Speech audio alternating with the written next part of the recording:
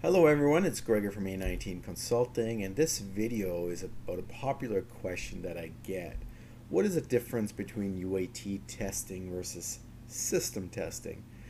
I have a number of videos on UAT testing, what UAT is all about, and what are UAT test cases and test scripts, and what is the A19 UAT test script module for Ivanti Service Manager. So that's on another video, but what we're focusing on today is the difference between UAT testing versus system testing. Well, UAT, user acceptance testing, is for testers, your subject matter experts. It's done in your UAT tenant with UAT use cases that are aligned to your standard operating procedures, and you have UAT test scripts to carry out your day-to-day job functions.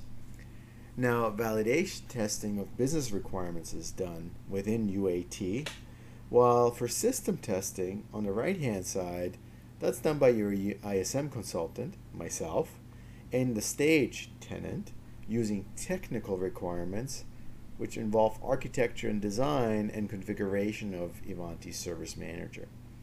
So UAT testing is not about bug hunts. The goal of UAT is not to find bugs. You're going to find some along the way. You're going to find some gremlins, as some people like to call it. But the goal of UAT is to ensure day-to-day functions can be carried out as per your SOPs, and those are validated against the business requirements. You want to think about input, steps, and expected output. For example, this comes from my other video on UAT test cases. Think about recipes, ingredients, instructions, and then a grilled cheese sandwich as your output. You're not testing every dial on your stove. That's system testing. You're not trying to break the frying pan, which is stress testing. And you're not looking to set the kitchen on fire, right?